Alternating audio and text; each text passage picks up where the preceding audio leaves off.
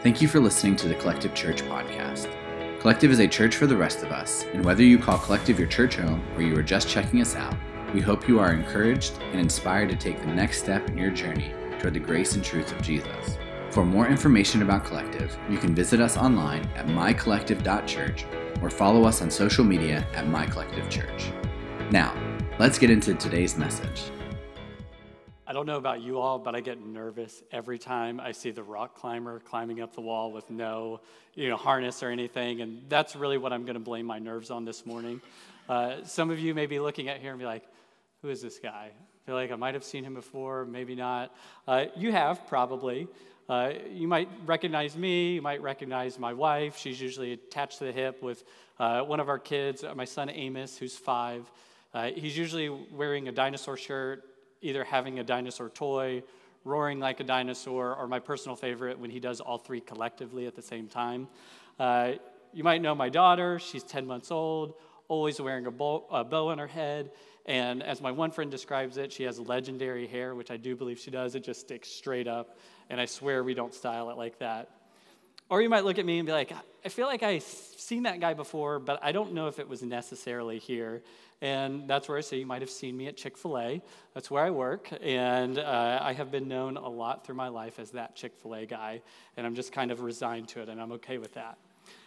But you might have seen us as part of Collective during different periods. So I say periods because we were here when Collective launched back in 2017, and then we were gone, and then we came back, and then we were gone, and then we came back, and I hate to say it, but we're leaving again. And you might be thinking the same thing that we do about the flux of our mailing address. What is going on with these people? I'll give you a little bit of background about myself. I worked at Chick-fil-A in Winchester, Virginia, and I worked there ever since I was 16 years old. I hate to say it, it's been half my life now. And I wanted to pursue church ministry, and kind of like what happened here at Collective, that was the path of my wife and I's life for a period of time. We were looking, we were like, okay, we wanted to start a church, kind of similar here to what happened with Collective. And through different series of events, God really changed the course of our lives. I mean, we were at the point where I was partnered with someone that I was connected with a friend from college. We were looking about how we were going to go about it. And like I said, just through a different series of events, God really changed our lives and had us look at pursuing opportunity in a full career path with Chick-fil-A. And so that put me and my wife and our family ultimately traveling around the country for 2 years. And when I say travel around the country, we were in Fargo, North Dakota, we were in Houston, Dallas, Atlanta, Richmond, Seattle, New Jersey. And for the next season of our lives, it's taking us up to New Jersey for an indefinite period of time. But what happened, so how we got here, was actually a pretty amazing story. Like I said, part of my job at the time was traveling around and opening new Chick-fil-A restaurants, and I was outside of a town in Seattle. And like I mentioned before, there was someone I was looking to do church ministry with, and that was years ago. And I got the call, hey, you're going to go out to Seattle. And when I got out there, I found out that the person that I was going to start a church plant with, he actually left the church he was at in Idaho and went to start a church plant at the town next to where I was in Seattle. And it was this crazy God event that really happened to where he actually ended up looking to where he needed a job while he was helping with the church plant and was hired on to the restaurant I was opening by their leadership staff. And I was thinking, man, this is really strange. Like, what are the chances of something like that God starts and brings and makes happen out of the blue with Chick-fil-A? Well, chances were pretty good. I left Seattle, flew back home to Winchester. We sold our home. We moved to the Residence Inn right off of Westview to help open the Chick-fil-A off Monocacy. And lo and behold, my wife says, hey, I think someone that I went to college with is starting a church here. And I go from coast to coast, and God really brings these two really kind of unique stories part of our life here. And Megan went to Milligan College with Michael and Ray and CT and Chris.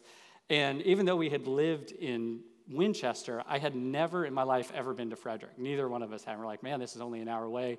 What on earth? Like, how have we never been here? And so here we were, figuring out that, hey, we actually might have another church that we could be partnering with and being with during their season of getting started. And so when we traveled a lot, we really didn't have a lot of relationships we built. And so this looked like a great opportunity, one, to not only have a church family, but to be able to make some real community connections. And Megan was like, yeah, I think we're going to go get, yogurt with the kids.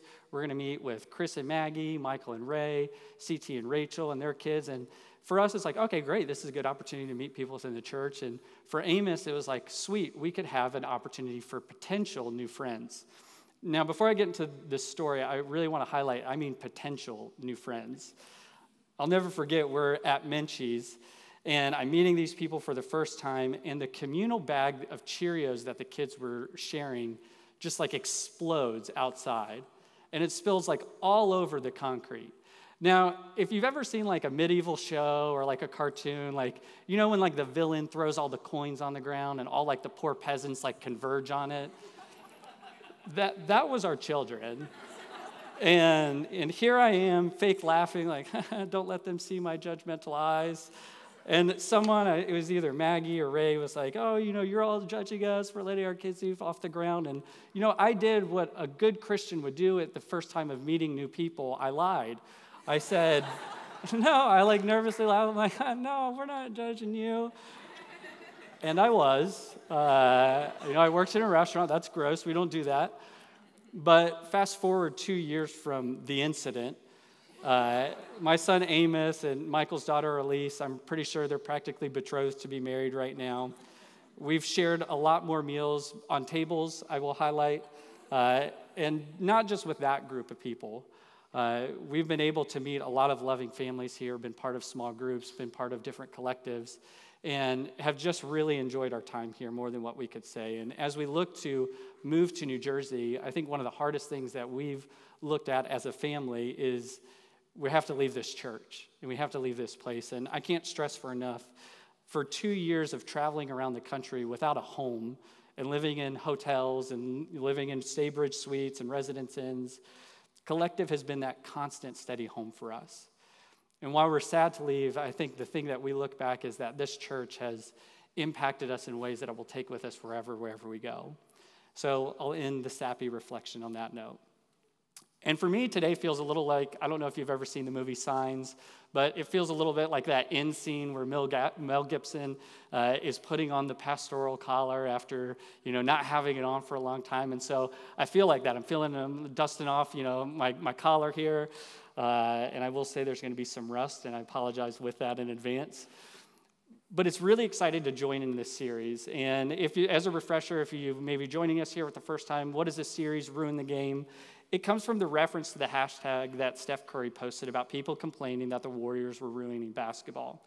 His play style and stardom affected not just the NBA, but entire basketball world, even from AAU up. And it really changed the whole landscape, and people were ticked about it. And so today I'm going to double down on the NBA references, and I want to highlight the story of someone who was in all reality actually ruining the game with the wrong reasons.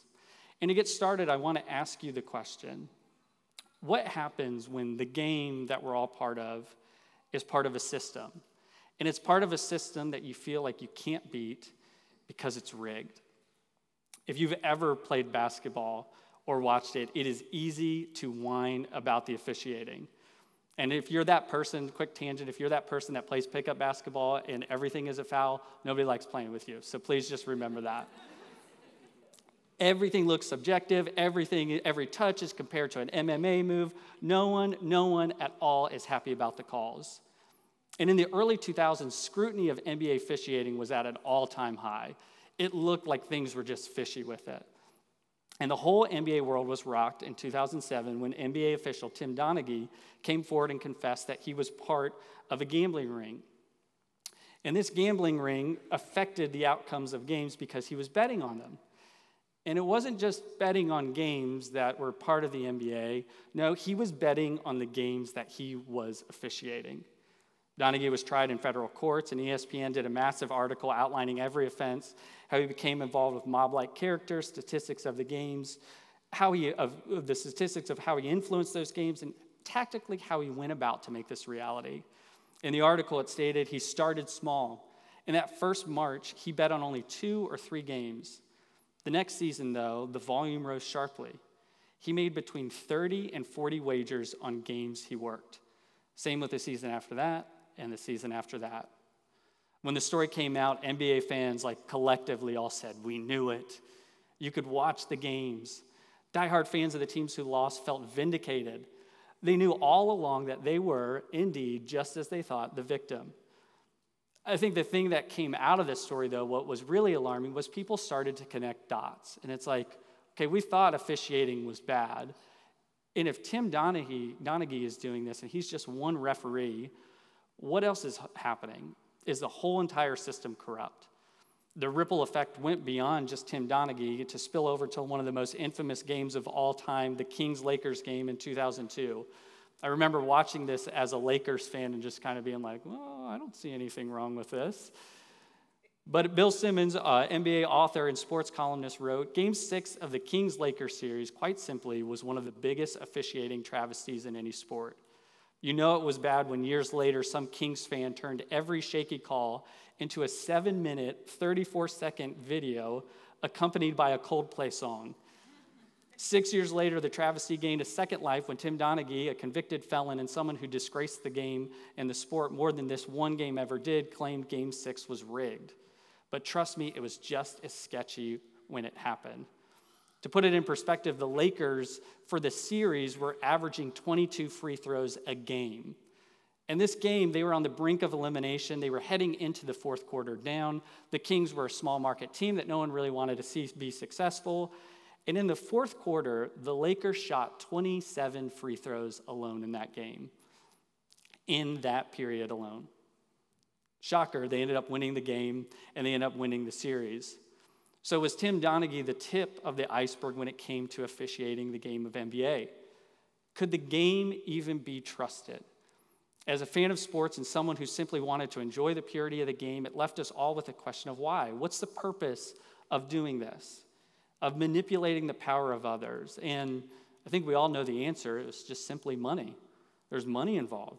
These people and Tim Donaghy in particular were benefiting in ways that their pockets were getting rich. And that same ESPN article, by Donaghy's own admission, in his memoir, so much cash started rolling in that he had problems knowing physically where to stash it so his wife wouldn't start asking questions.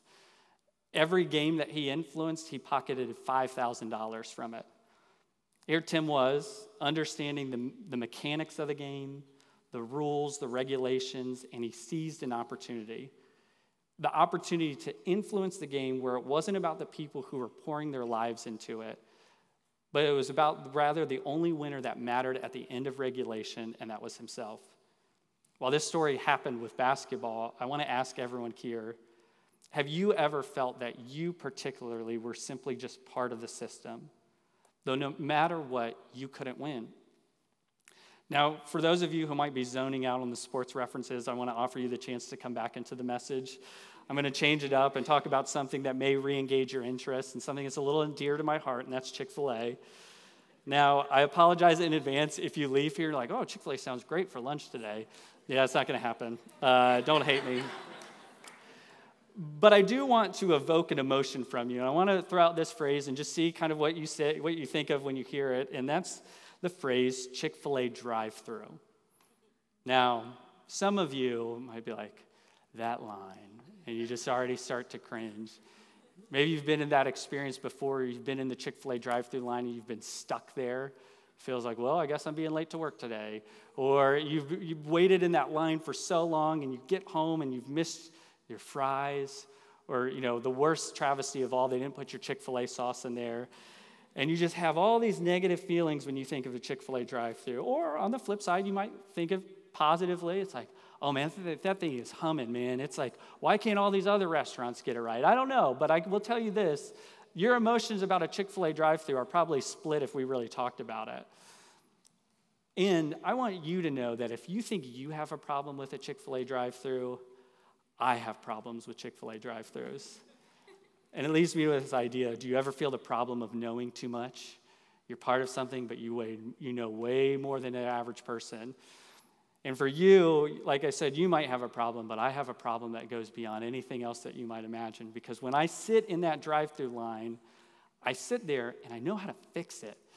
and I'm just sitting there and it's not moving, and I'm doing those external critiques, and my wife's just rolling her eyes.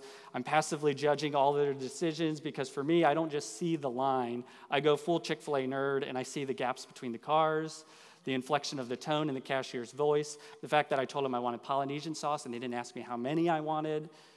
Why isn't the payment person outside? Why isn't the person outside pushing cars forward? Did I mention I still am seeing the gaps in the drive-through line? The disheveled uniforms, the tumbleweed of straw wrappers rolling through. It's like I see things that the average person doesn't see. When I'm going through that line, I'm just like, Jesus, please take the wheel for me. But I get so frustrated because there's a right way to do it that benefits the customer and the guest, and then there's a wrong way to do it that really gives that negative experience as a brand. And you might be thinking right now, what on earth does NBA officiating at Chick-fil-A drive-thrus have anything to do with my life? And so that's where it's like I want to change it up and go over to a passage in Mark 11, 15 through 18. And just in this series, like we've been talking about, these are snapshots of Jesus' life. And to start this off here, on reaching Jerusalem, Jesus entered the temple courts and began driving out those who were buying and selling there. He overturned the tables of the money changers and the benches of those selling doves, and he would not allow anyone to carry merchandise throughout the temple courts. And as he taught them, he said, "Is it not written, my house will be called a house of prayer for all nations, but you have made it a den of robbers." So let me take a brief pause and give some insight of what's going on here. The Jewish holiday of Passover is occurring, and this holiday is a big, big deal.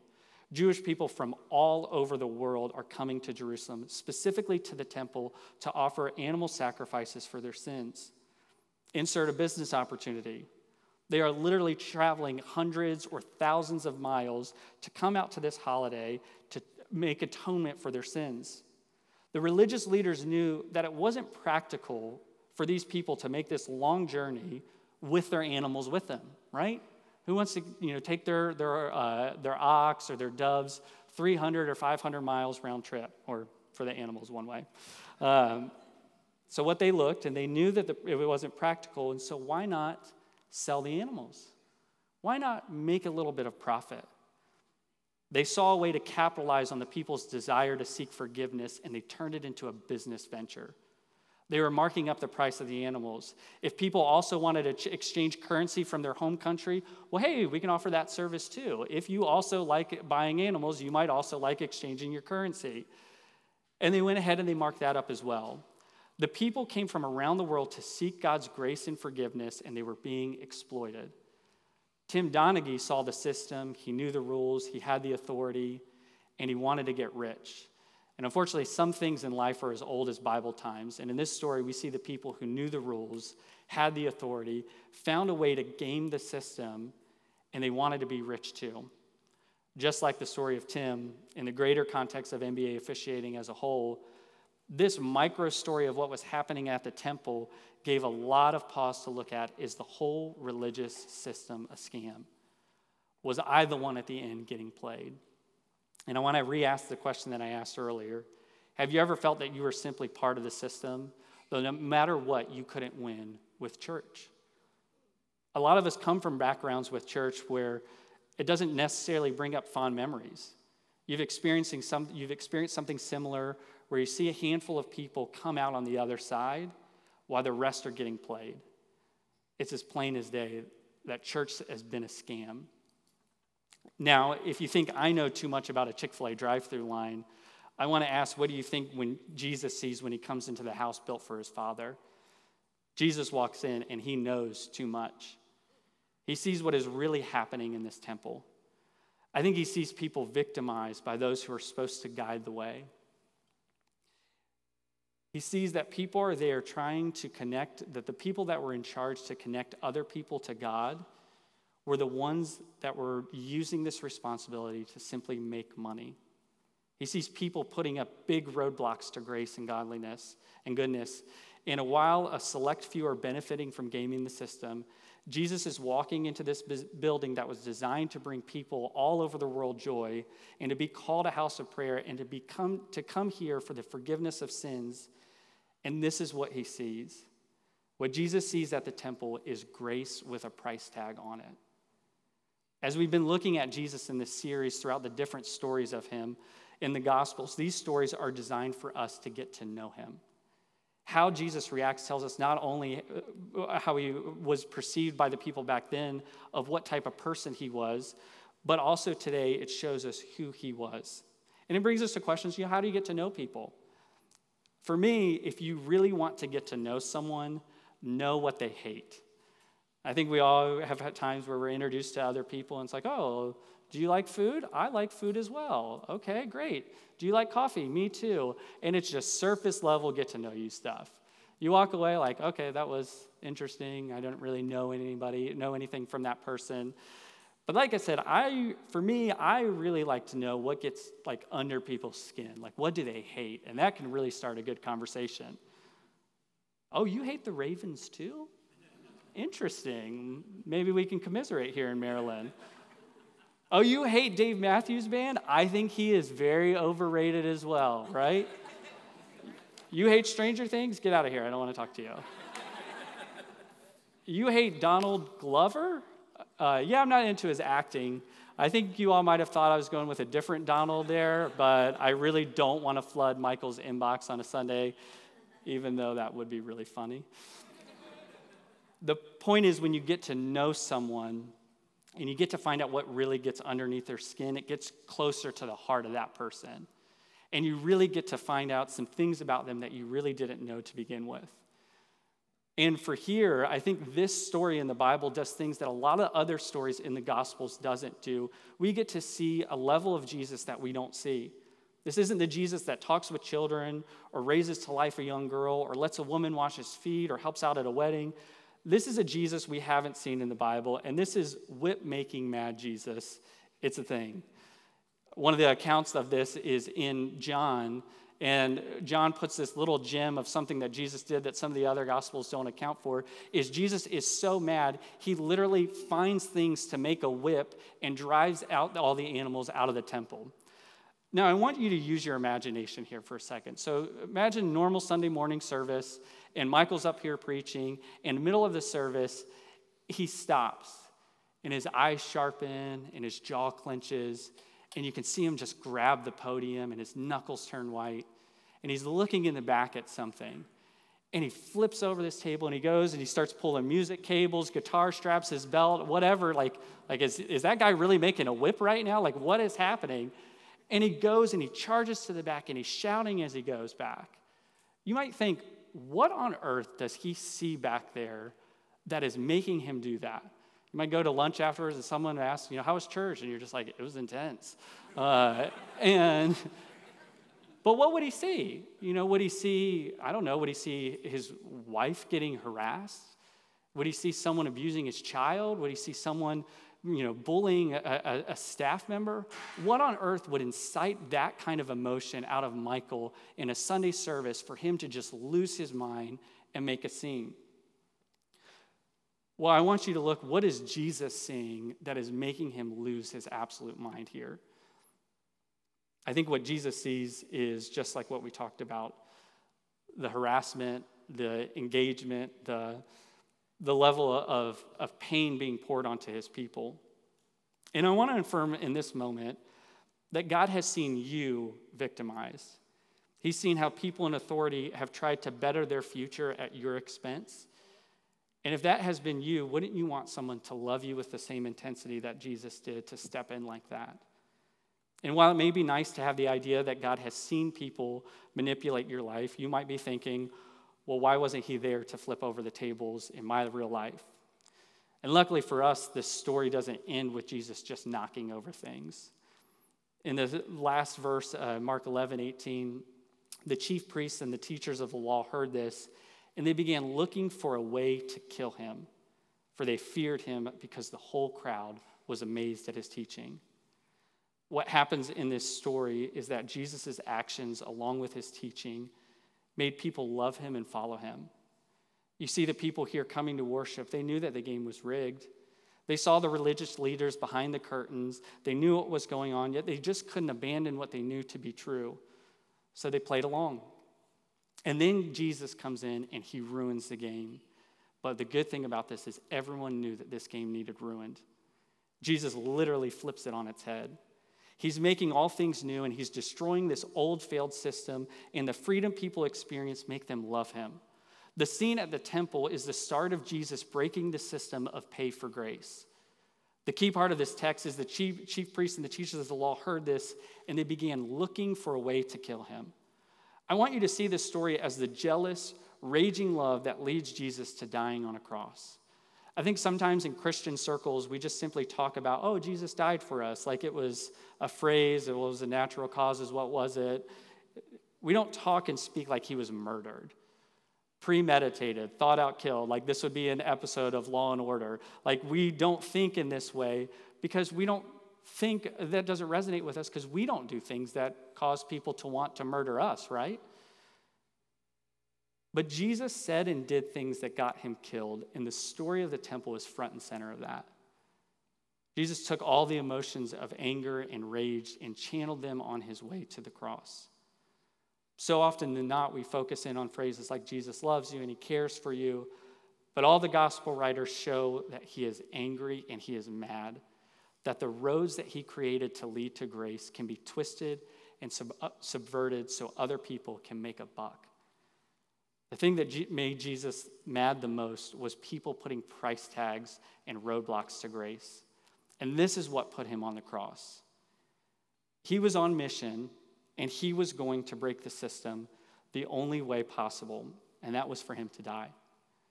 He was going to take all the brokenness, all the pain, all the manipulation, all the cheating, and put it on his shoulders and bury it forever in his grave. As I said before, and I want you to see what Jesus sees, to know him, to really know him in a way that you wouldn't have before. Jesus, there's this gem in here. It's like, why is Jesus quoting this scripture in Isaiah? And in this text, he quotes Isaiah when he flips out and he says, my house will be called a house of prayer. And if you look at the scripture in Isaiah 56, 7 through 8, it says this, that I will bring to my holy mountain and make them joyful in my house of prayer. Their burnt offerings, their sacrifices will be accepted on my altar. My house will be called a house of prayer for all people, the Lord God who gathers the outcasts of Israel. Jesus knew what this place was supposed to be. It was supposed to be a place of prayer, a place of forgiveness, and a place of joy for all people. And it turned out to be a Ponzi scheme.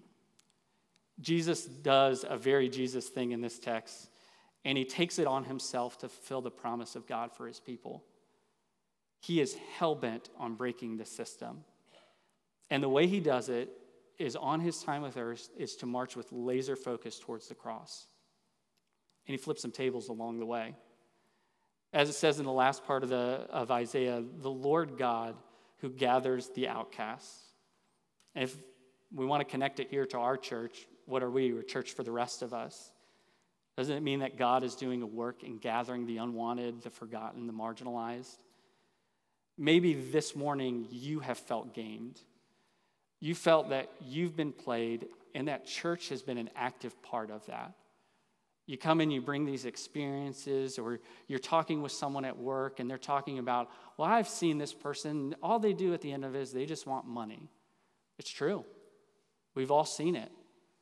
And I think when we look at this story in Mark and the other Gospels about Jesus going through the temple reminds us that it's like, this was never God's intent. There's evil people out there. There's evil people in NBA circles. There's evil people in the church. And there's people that look for an opportunity to, how can I use you and get your money? And this is the thing that makes Jesus mad the most, is that when people are going to start asking a price for the free grace and goodness that he offers. And so when you came in today, I hope that as you leave and as you look and as you think about this text, you look at it and you look at Jesus in a way that you didn't when you first walked in. You see this Jesus that you hear about and you hear loves you, but you see it in a very specific way. You see his humanity. You see the way in which that he physically loved those people in Israel and ultimately channeled his love to loving us by dying on the cross for us. And so this is the opportunity that we get here today, is to have that snapshot of Jesus in this text. And for us, I'd like to go ahead and close in a word of prayer. Dear God, we come to you and we thank you for this story. We thank you for the chance that we get to come in here today and hear your goodness and hear your graciousness and hear your lovingness towards us and know that you're willing to die for us so that we don't get played by people who want to use and abuse their power. We ask that you would take this time and this opportunity for us to know that you've broken this system, that you've taken it away and flipped it on its head and allowed us to be able to freely come to you and accept the free gift of grace that you offer to us. We love you. We thank you for all these things. In Jesus' name we pray. Amen.